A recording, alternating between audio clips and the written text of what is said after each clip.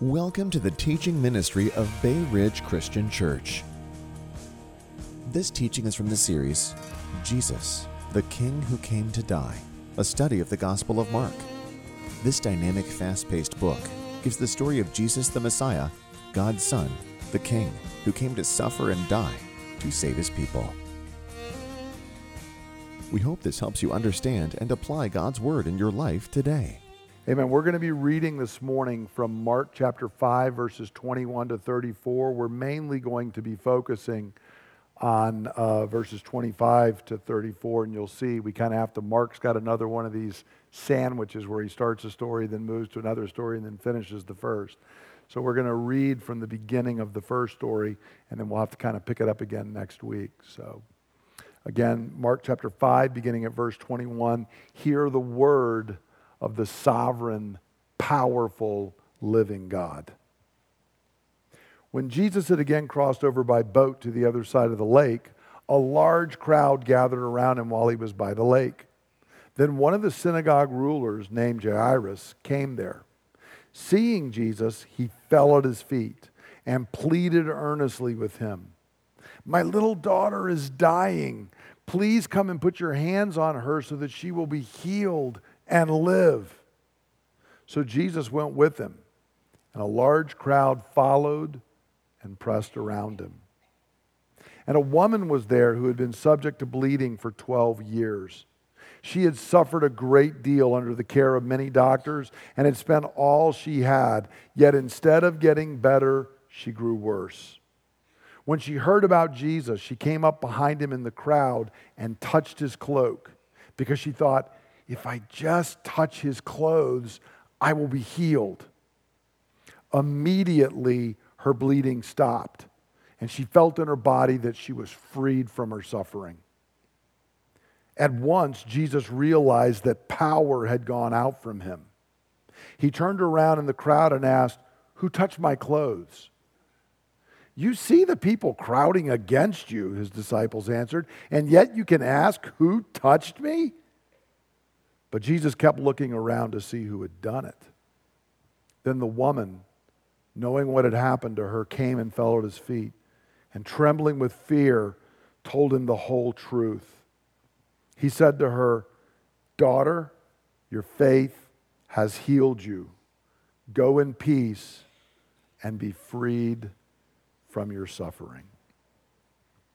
One of the things that really unites human beings across the ages is that we oftentimes have a magical faith. We are drawn to what we think are magical things or places, something that we think has some kind of power that is going to meet a need of ours. We can see this in the scripture, for example, in 2 Kings chapter 18.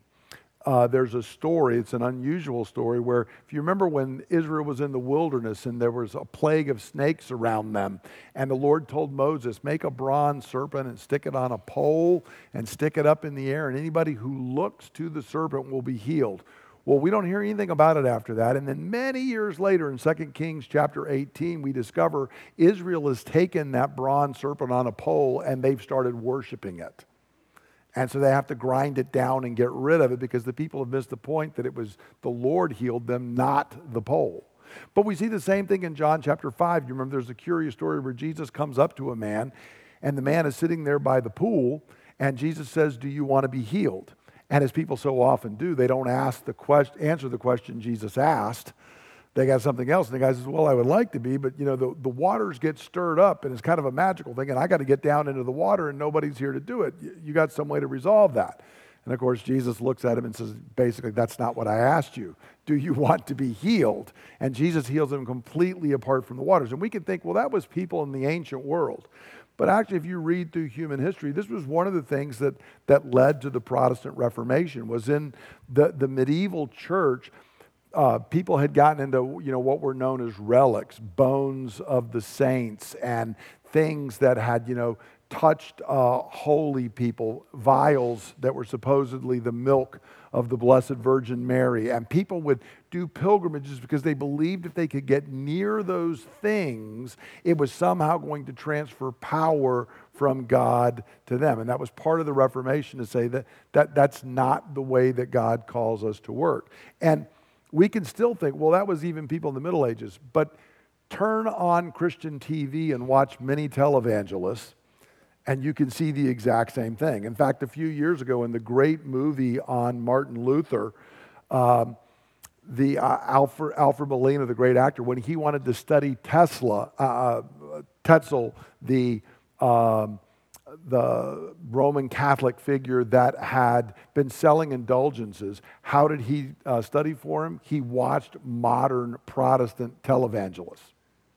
Not something that had gone on otherwise. So I point this out that whatever your background, humans kind of have this tendency. We look for these kind of things. We try to find these kind of places. And we're going to see today that there's a woman who may have a little bit of that kind of a magical faith going on. And Jesus is going to clarify for her where the power really resides, what the truth is, and what's really going on.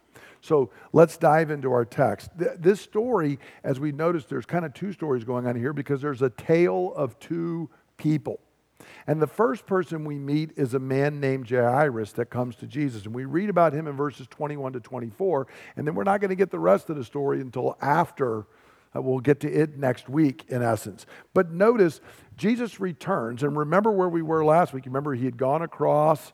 There had been a crowd. He left and went across the lake. And he got over to the region of the Decapolis and does the amazing miracle, drives the demons, the legion of demons out of the guy. And what's the response of the people there? What do they want with Jesus? Go away. They're not interested, okay? But Jesus comes back across the lake, and as soon as he gets back across, the crowd starts gathering. They're very different than what was going on in the Decapolis. They're trying to get near Jesus. It's a very different reaction than we had seen in Mark 5:18 from the townspeople in the Decapolis.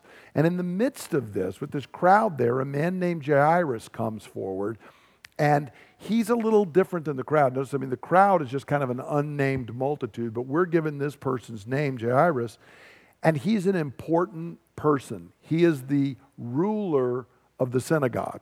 Now, synagogue rulers, and I'll probably go into this a little more next week, they're not quote-unquote clergy, if you want to think about it in our modern terms. They're not professional religious people, but they have an important role. They oversee the synagogue, both making sure everything is set up for the meetings, that who's going to be reading the scriptures today, who's going to actually be speaking to us out of the scripture today.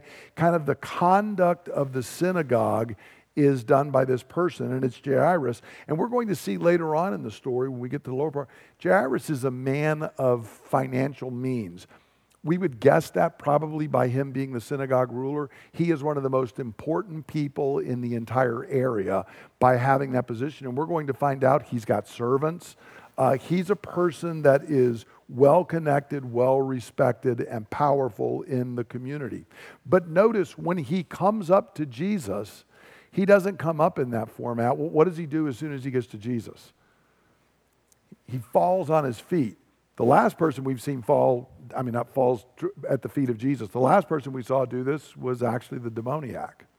And so there's a link here between Jairus and this guy, because they may seem to be very different in every other way, but you know what they got in common? They got problems. And only Jesus can resolve the issue. And so Jairus doesn't come with pomp and circumstance. He comes and he falls at the feet of Jesus, because we learn his problem is he's got a daughter and she is at death's door. That's kind of the phrase of what it means there when he says, my little daughter is dying. If you want to put it in our modern parlance, it's, my daughter is at death's door. I don't even know if she's going to make it till we get there. I need you to come, and to come quickly. And he's heard about Jesus, and he's got faith that Jesus can do something about this. And so he comes to Christ, and Jesus immediately, we're told, takes off to go heal this man's daughter. And the crowd is following and pressing around him. As you can imagine, if you kind of put yourself in Jairus' spot, and again, we'll tease this out next week, is that crowd helping Jesus to get there as quickly as possible. Probably not. Jairus probably wants everybody just to leave so they can like jog over to the house. But the crowd is there. The crowd is pressing around him. And then even worse for Jairus, suddenly there's going to be an interruption that we're going to see about it. And we're going to pick up that story with Jairus next week. Because at this point, we suddenly see a woman come into the narrative, and she's very distinct from Jairus. She's an outcast woman who is in great need. Notice in verses 25 and 26, we're told a woman was there, had been subject to bleeding for 12 years. She had suffered a great deal under the care of many doctors and had spent all she had, yet instead of getting better, she grew worse. Now, she's been bleeding for 12 years. And if you just put yourself, I want us to put ourselves in this woman's place. If you had a bleeding that had gone on for 12 years, non-stop, you're already in a not good place. But secondly, we have to understand, while that might be a medical issue for us, it's far more for this woman. Because she has this bleeding, she is ritually unclean.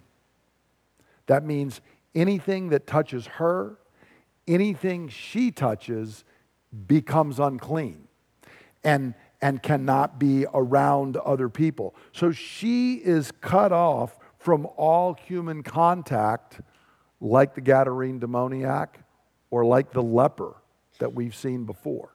So far worse than the physical malady she's got is the fact that this woman is cast off from society.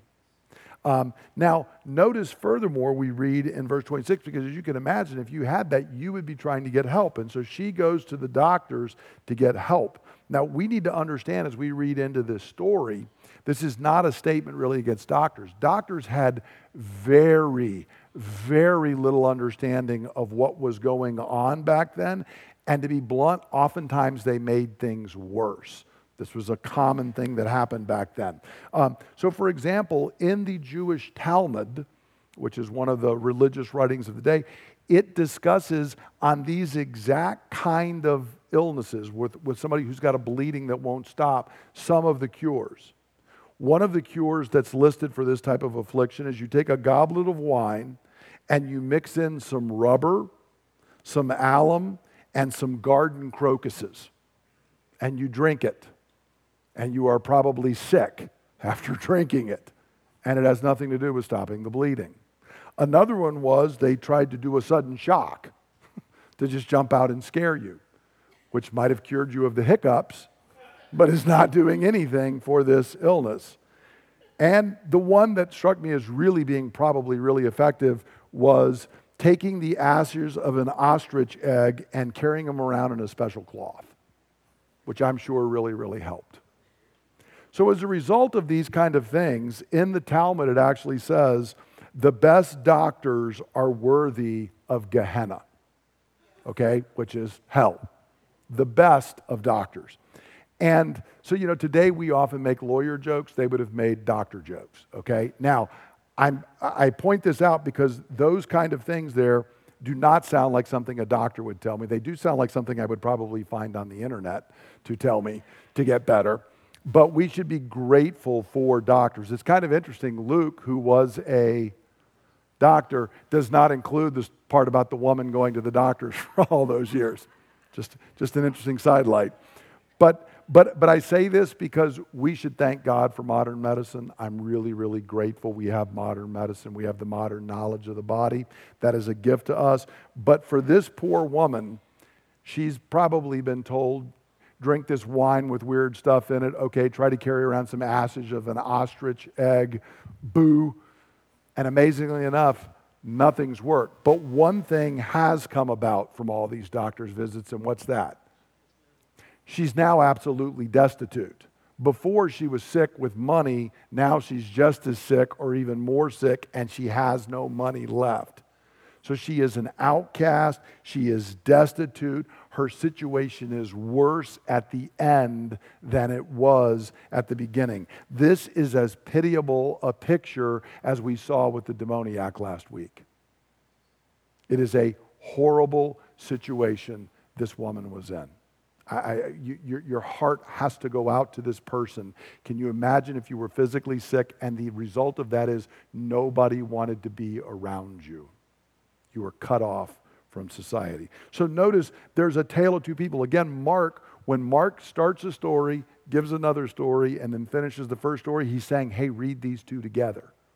So we are to read them together, and in this case, what it really is it's a tale of two people. Now, make no mistake, there are certain things that tie Jairus and this woman together. They've both heard about Jesus, and they both come for help. The woman has been bleeding for 12 years, and how old is Jairus' daughter? 12 years old. So her bleeding started at the same time as Jairus' daughter. You can see that in Mark 5:42. And they both have a desperate need that no one else can help. But the main thing about them is how different they are. Because Jairus is a man, she is a woman. And what does that mean in the culture and the world at that time? Yeah, her words of no account. She is of less value than he is from the beginning. So automatically in that world, we would assume Jesus might help Jairus and ignore the woman. Secondly, Jairus leads the synagogue. She's not even allowed in the synagogue. She can't go. She's ritually unclean. Third, Jairus is honored in the community. She's outcast from the community. Like the demoniac, like a leper, she's not even allowed around other people. Jairus is a man of wealth who has servants who are going to be able to come and go and do things. She has no money left. She's absolutely destitute and scratching by for her next meal. And the last thing is Jairus is Jairus. You know his name. She's not even named. Make no mistake, Mark is doing this as a literary device. Church tradition gives her the name of Veronica, says she was there later to wipe the face of Christ when he fell, and all these kind of things. But Mark's letting us know, he's making a contrast. This woman doesn't even have a name because she is at the point that she is virtually a non-person. So of course, Jesus goes to help Jairus. He's wealthy, he's powerful, he's connected, he leads the synagogue. Of course we would expect him to go. But what about this non-person, this unclean thing? Will he care for her? Or is he only the Savior of the rich and the powerful? So Mark wants us to read them together and think about that. And so we notice in the next thing, we read that in verses 27 to 29, she's going to be healed, but it's a strange story of healing because virtually every other time we've read about healing in the Gospels, they come and they ask Jesus and he reaches out and he heals. But notice that's not what happens here. The woman does not ask Jesus to heal her. She sneaks up behind him in the crowd, and she's thinking, if I can just touch his garment, I can get healed and nobody will be the wiser, because she might get stoned or something if they realize she's in the midst of the crowd, because anybody that she's touching is now unclean. Now, notice this. She might have some superstition in her faith. Okay? Because she's thinking, if I can just touch his garment. She's far from being alone in that. A lot of people thought if you could just touch the garment. We read in the book of Acts, people laying sick people out thinking if Peter's shadow can go across it, hey, that might bring healing. People sending handkerchiefs to Paul to touch and all these kinds of things. So it's very common. But I think it's as likely she's afraid that if I did approach Jesus, what would he say? Stay away from me. I mean, I've heard he's merciful and I've heard he's kind, but you know what I've experienced for 12 years? Nobody even knows who I am. And if anybody does see me, they start shouting unclean and they push me away. And I'm afraid even this rabbi would. Despite what all I've heard, would he really accept me? But what she does have is hope and faith that Jesus can heal her. And so she goes among the crowd, risking it all, and she touches just the edge or tassel of his garment. And the second she does, Mark says, immediately she's healed. And she knows it. She can feel it in her body. Everything is shifted and changed. Now, we might expect there, because remember, we've got Jairus' daughter, and Jesus is on the way. So we might expect that be the end of the story, but it's not. Jesus doesn't leave it in place. What we read is Jesus immediately, the NIV has at once, it's that same word uthus that Mark likes so much. Immediately, Jesus realizes that power has gone out from him to heal. Now, this is interesting because what that means is Jesus is again not consciously healing the woman. She's reached out and touched even his garment, and in essence, what we're being told is the Father is deciding to heal this woman. He's doing it through Jesus, but Jesus, in his humanity, is not even conscious of what's happened, because all of a sudden, I was rewatching the episode of this in The Chosen last night, and in it, Jesus has this almost like a shock hits him, that he can really feel power has gone out from him. We don't know exactly how it was, but clearly he knew, because he stops. And he can tell that power has gone out from him. And so he turns around and he says, "Who touched me?" I know somebody has touched me, and I know the Father has exerted his power. The power of God has been released through me to touch somebody, but I don't know who it is. Now, at this point, we see the disciples in all their glory again. This is very much like in the boat. You remember? Don't you care? Don't you know what's going on around us? That they don't understand. And we might think after the boat and after the Gadarene demoniac, they would realize if Jesus is asking a question, there's a reason, but they don't. They're like, seriously? We're on the way. This guy's important. We're on the way to heal his daughter. Don't you know? She's sick. We got to keep moving, and you're stopping, and you're asking, who's touching you? Might I point out there are hundreds of people around you, Lord? The answer is probably hundreds of people are touching you. Okay? You're doing the, who touched me? He's touching me. She's not touching me. Right? Lord, what are you doing and what are you thinking? Not a great moment for the disciples again. Okay? But that's because at this point, they still don't get it. And so, it's not told us in the story, but there's another person there. What if you're Jairus? What are you thinking about this stopping and asking who touched me?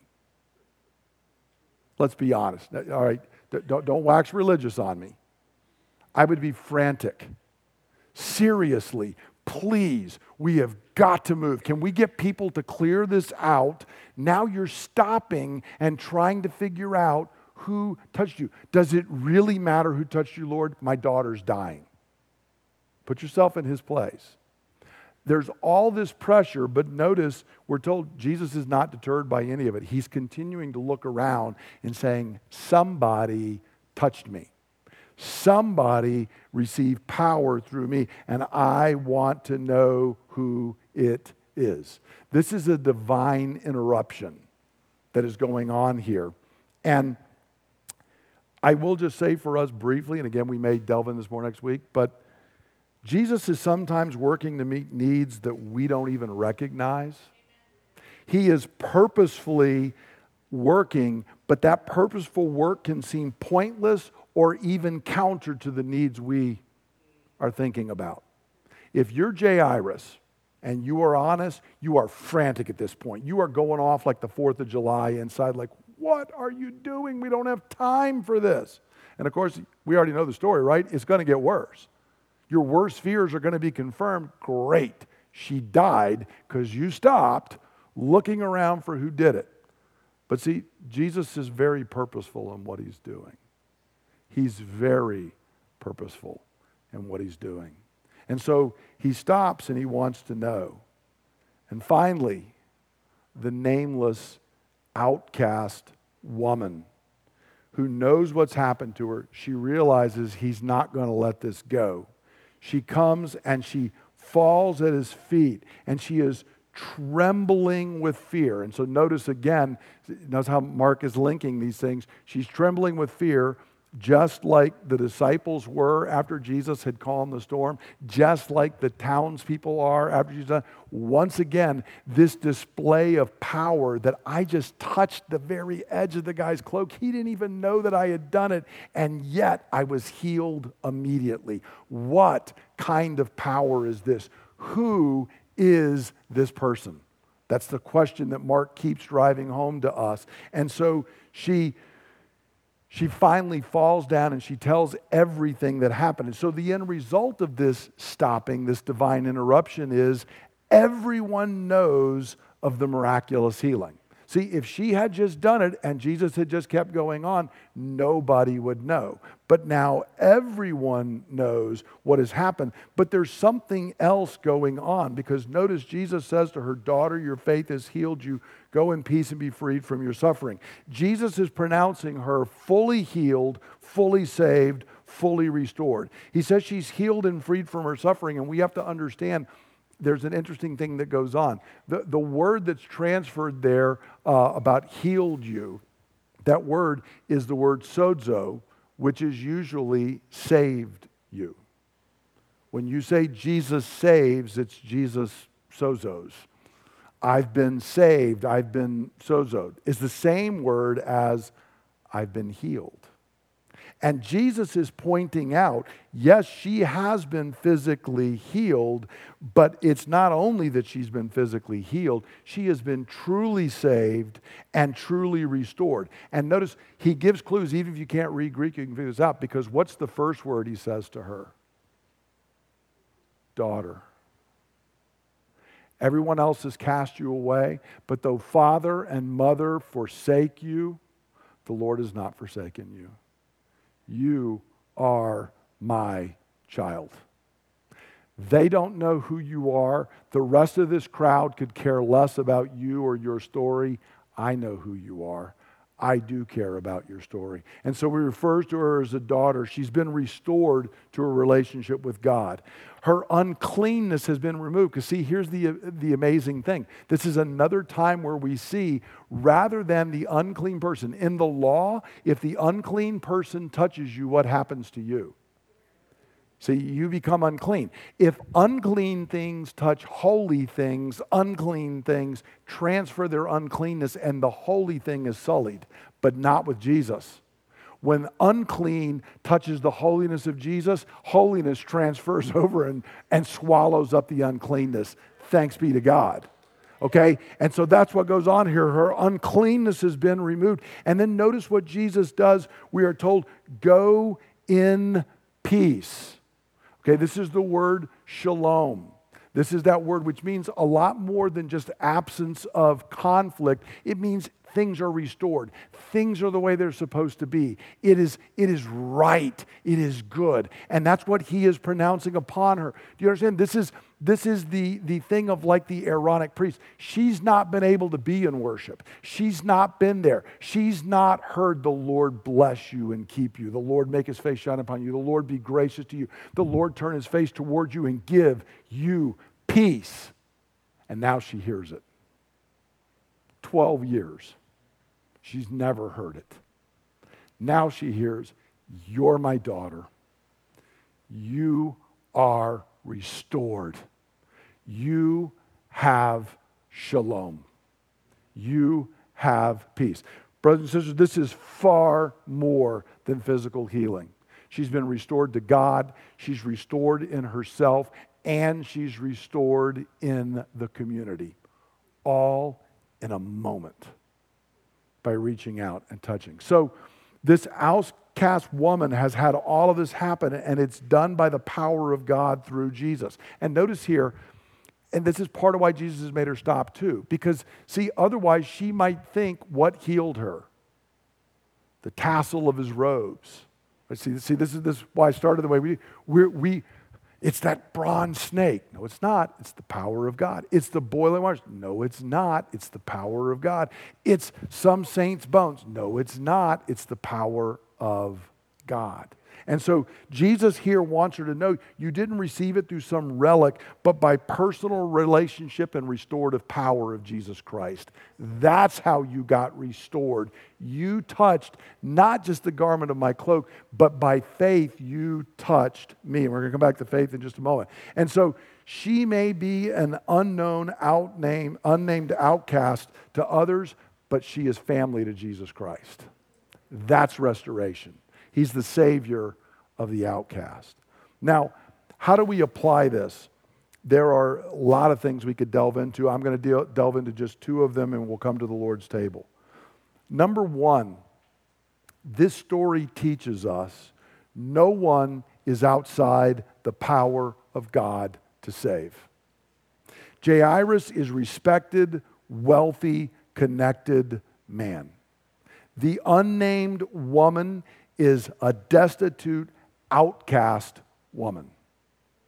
And it makes no difference to Jesus Christ. It makes no difference whatsoever. Such distinctions do not matter to God. Galatians 3:28. There is neither Jew nor Greek, slave nor free, male nor female. You are all one in Jesus Christ.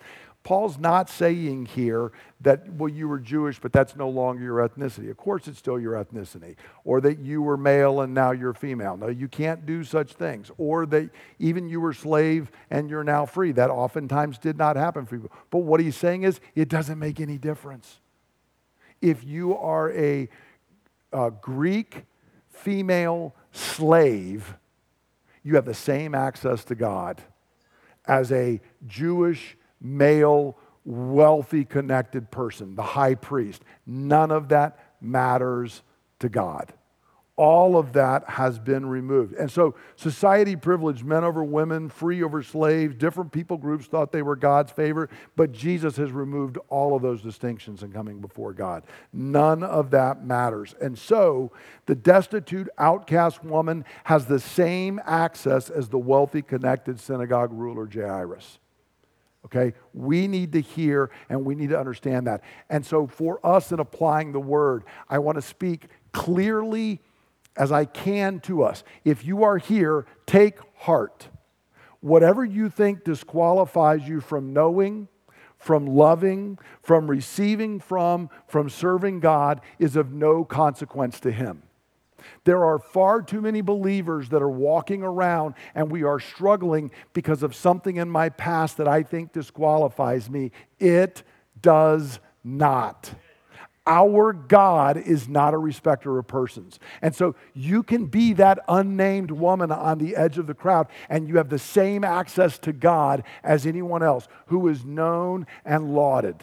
I think on Judgment Day we are going to be shocked at some of the people that Jesus is going to laud that I've never even heard of this person. God knew who they were. God knew who they were. Do not listen to the voice of the enemy. Do not despair or make excuses. Reach out to Christ. He will not push you away. Jesus said, anyone who comes to me, I will never push away. Please hear this. We are so good, and our society is getting worse. One thing that we are in so many ways going back to New Testament times.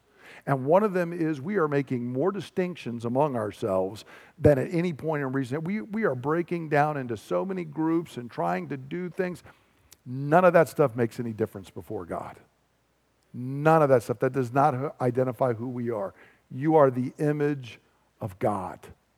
That's the most... The important thing I can say about you is you are the image of God, and even more than that, you are the redeemed image of God.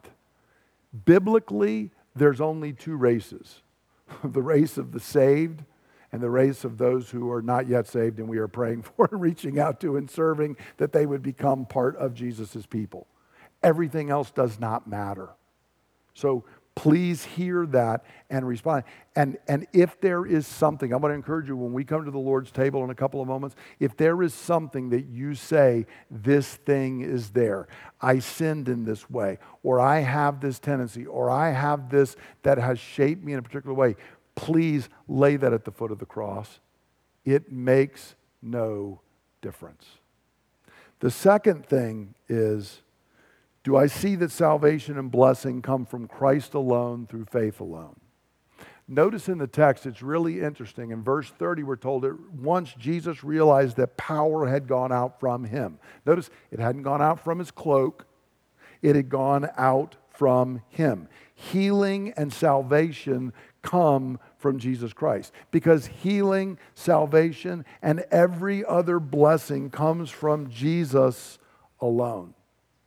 We tend to think that healing and blessing and salvation are going to be found in some kind of a relic, some kind of a holy place, but they're not. They are found in Christ alone. And if you have him, you have everything you need. Now, look, when I got to go to Rome a few years ago, getting to stand on the spot and realizing that some early martyrs had been there, it was a moving moment. But can I tell you, not because it was any closer to heaven.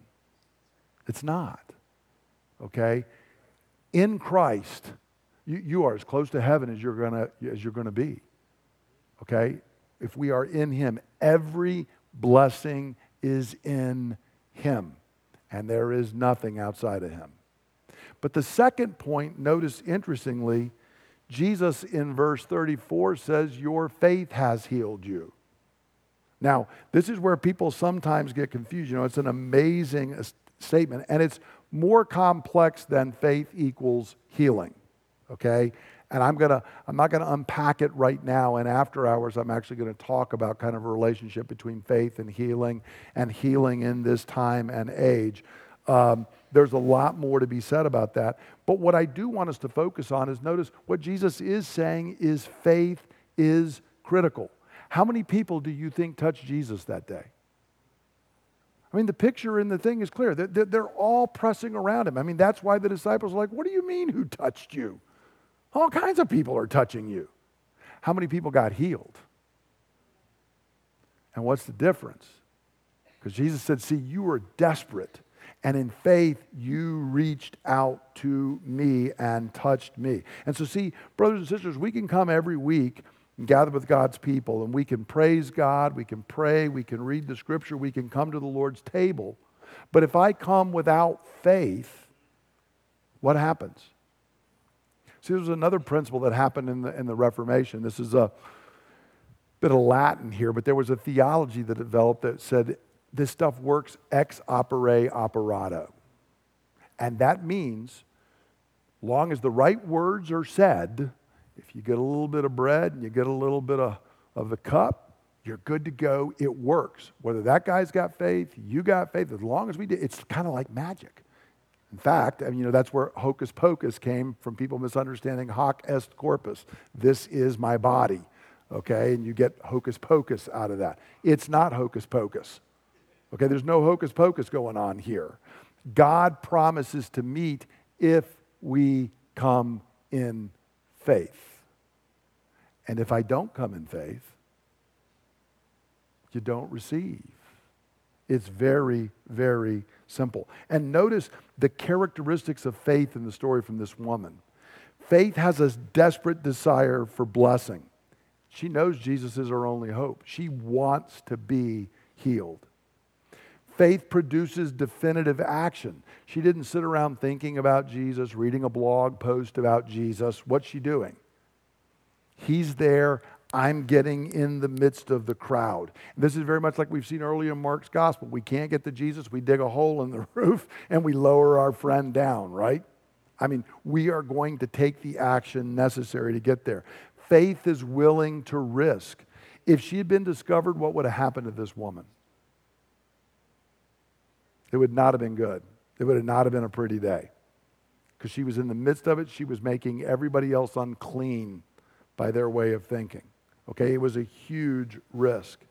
And then notice at the end, faith was willing to publicly confess Christ. She came forward, she told what happened, which means she opened herself back up to the disapproval, because it could have been after Jesus left and went on to Jairus. She's like, I can't believe you came in the midst of us and you say you're healed.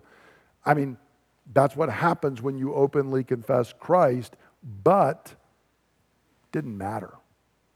All of this is pointing to and showing her faith. Now, what does that mean for you and me? It means what I want to encourage us as we come to the Lord's table today, This table represents ultimate blessing, salvation, okay? Full restoration, brought into the family of God. It represents all of God's covenant blessings to us. But brothers and sisters, we have to come in faith. We have to look to Christ in faith.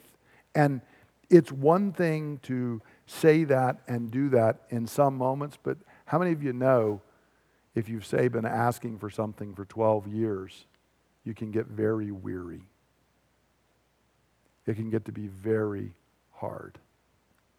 Okay, and again, there's no simple formula because God is sovereign. But He calls us to reach out by faith. Here's one thing for certain. If that woman didn't have faith, would she have been healed that day? There's no reason to believe she would have. She had faith. She reached out. And so I want to encourage us as we come to the Lord's table, we're going to take a minute and let the Holy Spirit speak. And it may be, again, some area where you feel like the unnamed outcast woman. And the Lord wants you to hear and to receive and know you're not outcast. Know you're not cut off. It may be some area going on in your life, some sin you are struggling with. It may be some form of healing you need or relationship. But I want to encourage us to come in faith and ask the Lord. You don't have to resolve it. And I'm encouraging you right now, don't try and figure out every bit of theology and how it all works. It's rare that I'm telling you not to think theologically. But I'm telling you, I do know this, Jesus likes faith. He just likes faith. And He wants us to reach out to Him in faith and trust and believe that He can extend His hand into whatever area it is. So let's take just a moment and let the Lord speak to us regarding what that is by His Spirit, and then we will take the table together. As we come to the table, I want to remind you that if you are a believer in the Lord Jesus Christ, you are welcome to our table. It is for those who are looking to Christ in faith alone and realizing they have no other hope of salvation. Your situation, you can no more save yourself than this woman could heal herself or Jairus' daughter could raise herself from the dead.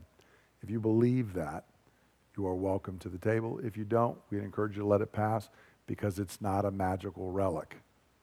It's for those who have come to Christ by faith. For what I received from the Lord, I pass on to you, that the Lord Jesus, on the night He was betrayed, took bread. When He'd given thanks, He broke it. He said, "This is my body, which is broken for you. Do this in remembrance of me." And in the same way, after supper, He took the cup. He said, "This cup is the new covenant of my blood, which is poured out so that your sins may be forgiven.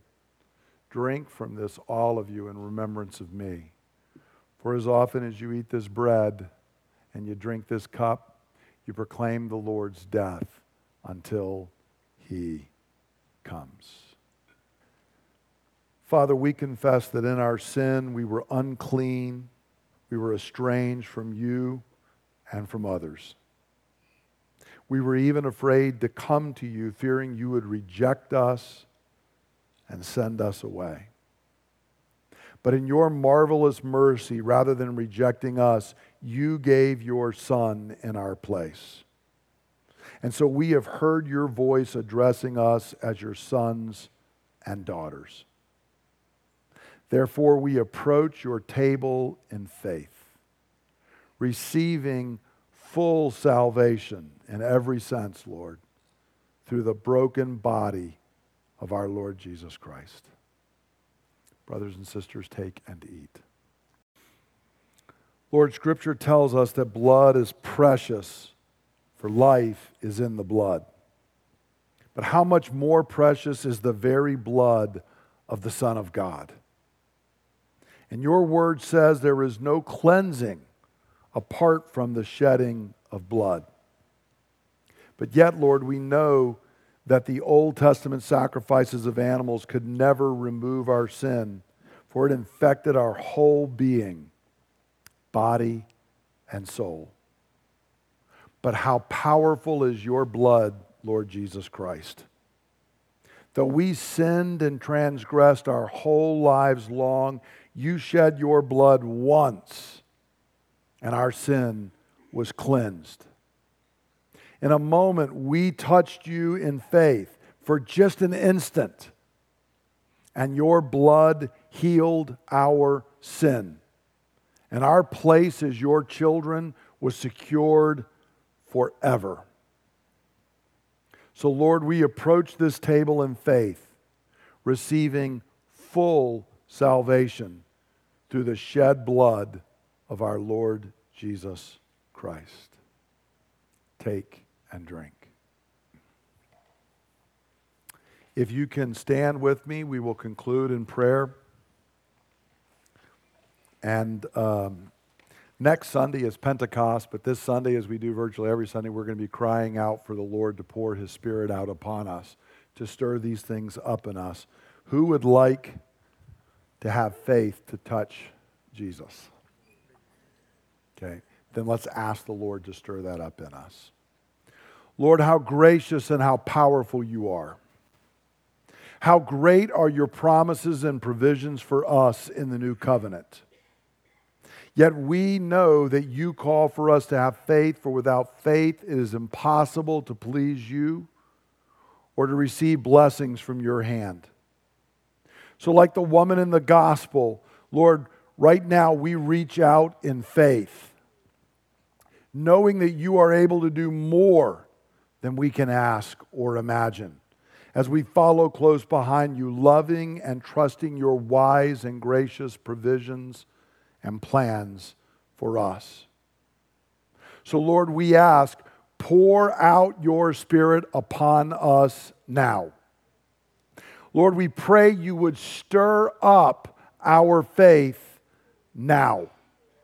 Lord, we pray that you would encourage, that you would heal, that you would strengthen, that you would save now. Lord, as your Spirit bears witness with our spirit that we are the children of God, and if we are children, Lord, then we are heirs. And if we are heirs, then we are heirs of God and fellow heirs with Jesus Christ. Lord, impress that upon us by your Holy Spirit now. Lord, we ask all of this in the mighty, matchless name of our great Lord and Savior, Jesus Christ. And God's people say, Amen. Now, brothers and sisters, may the Lord bless you and keep you. May the Lord make His face shine upon you and be gracious to you. May the Lord turn His face towards you and give you peace. You are blessed in Jesus Christ. Go forth and be a blessing. Amen. Thank you for listening to the teaching ministry of Bay Ridge Christian Church. For more teachings and resources, please visit www.brcc.church.